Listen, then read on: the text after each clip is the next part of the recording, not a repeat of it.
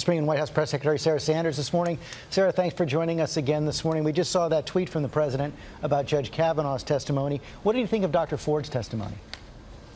Look, I think Dr. Ford's testimony, like most Americans, felt it was very compelling, but it also lacked any evidence. It didn't have any corroboration, and I think that's one of the big differences that you saw between Dr. Ford's testimony and Judge Kavanaugh. While I believe something bad happened to this woman, and I think it is absolutely awful and horrific, not what she went through just 36 years ago, but also what she had to go through yesterday.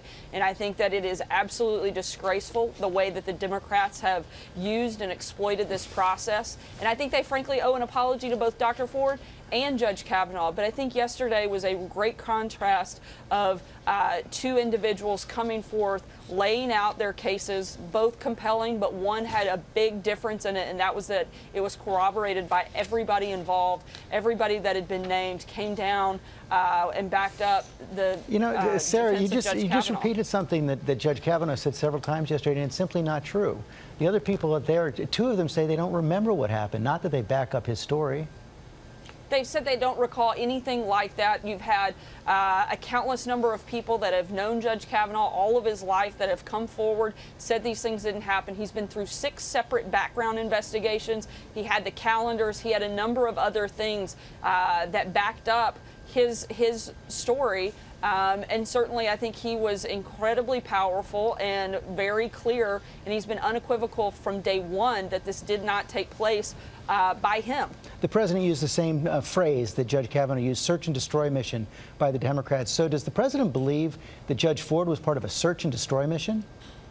Look, I think the Democrats are part of a search and destroy mission. I think they have been so outrageous in the way that they have handled this process. They could have spared both of these individuals' families, and that's why I think they owe them both an apology. The fact that this could have been done in a way that didn't publicly destroy both of them, I think it is awful what Dr. Ford had to go through yesterday, and equally awful what Judge Kavanaugh and his family have had to go through over the last couple of months. This could have been done differently, and I think it is absolutely disgraceful, and it is terrible for our country, the precedent that yesterday set. One way it could have been done differently if there were an FBI investigation after the allegations came forward, as there was an FBI investigation after the allegations came forward against Judge Clarence Thomas. We've seen overnight the ABA is now saying that that would be the wise move.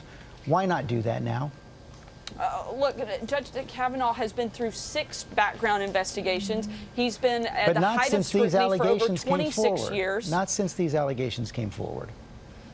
But these allegations took place long before any of those background checks would have taken place. Look, I've been through one of those before. George, you have. You know how the process works. They go to your neighbors. They talk to your classmates from high school, from college, co-workers that lead all the way up to your present day. And at no point during any one of the 6 separate times he's had that done has anything come up.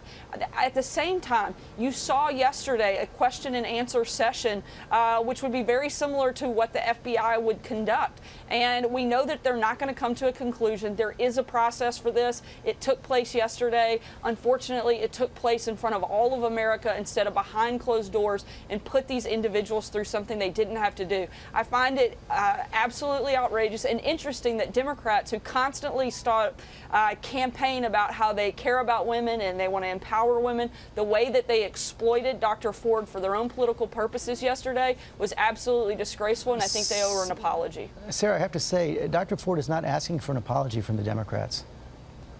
I understand she's not, but I still think they owe her an apology, and I think they owe one to Judge Kavanaugh. She did ask that they keep this confidential, and I think that what has taken place has been a total sham, as Lindsey Graham called it yesterday. Certainly agree with him on that front. But at this point, I think it's time for us. They took and got to hear both testimonies yesterday, and it's now time for the Senate to step up and put a vote to the floor. Does the president have the votes?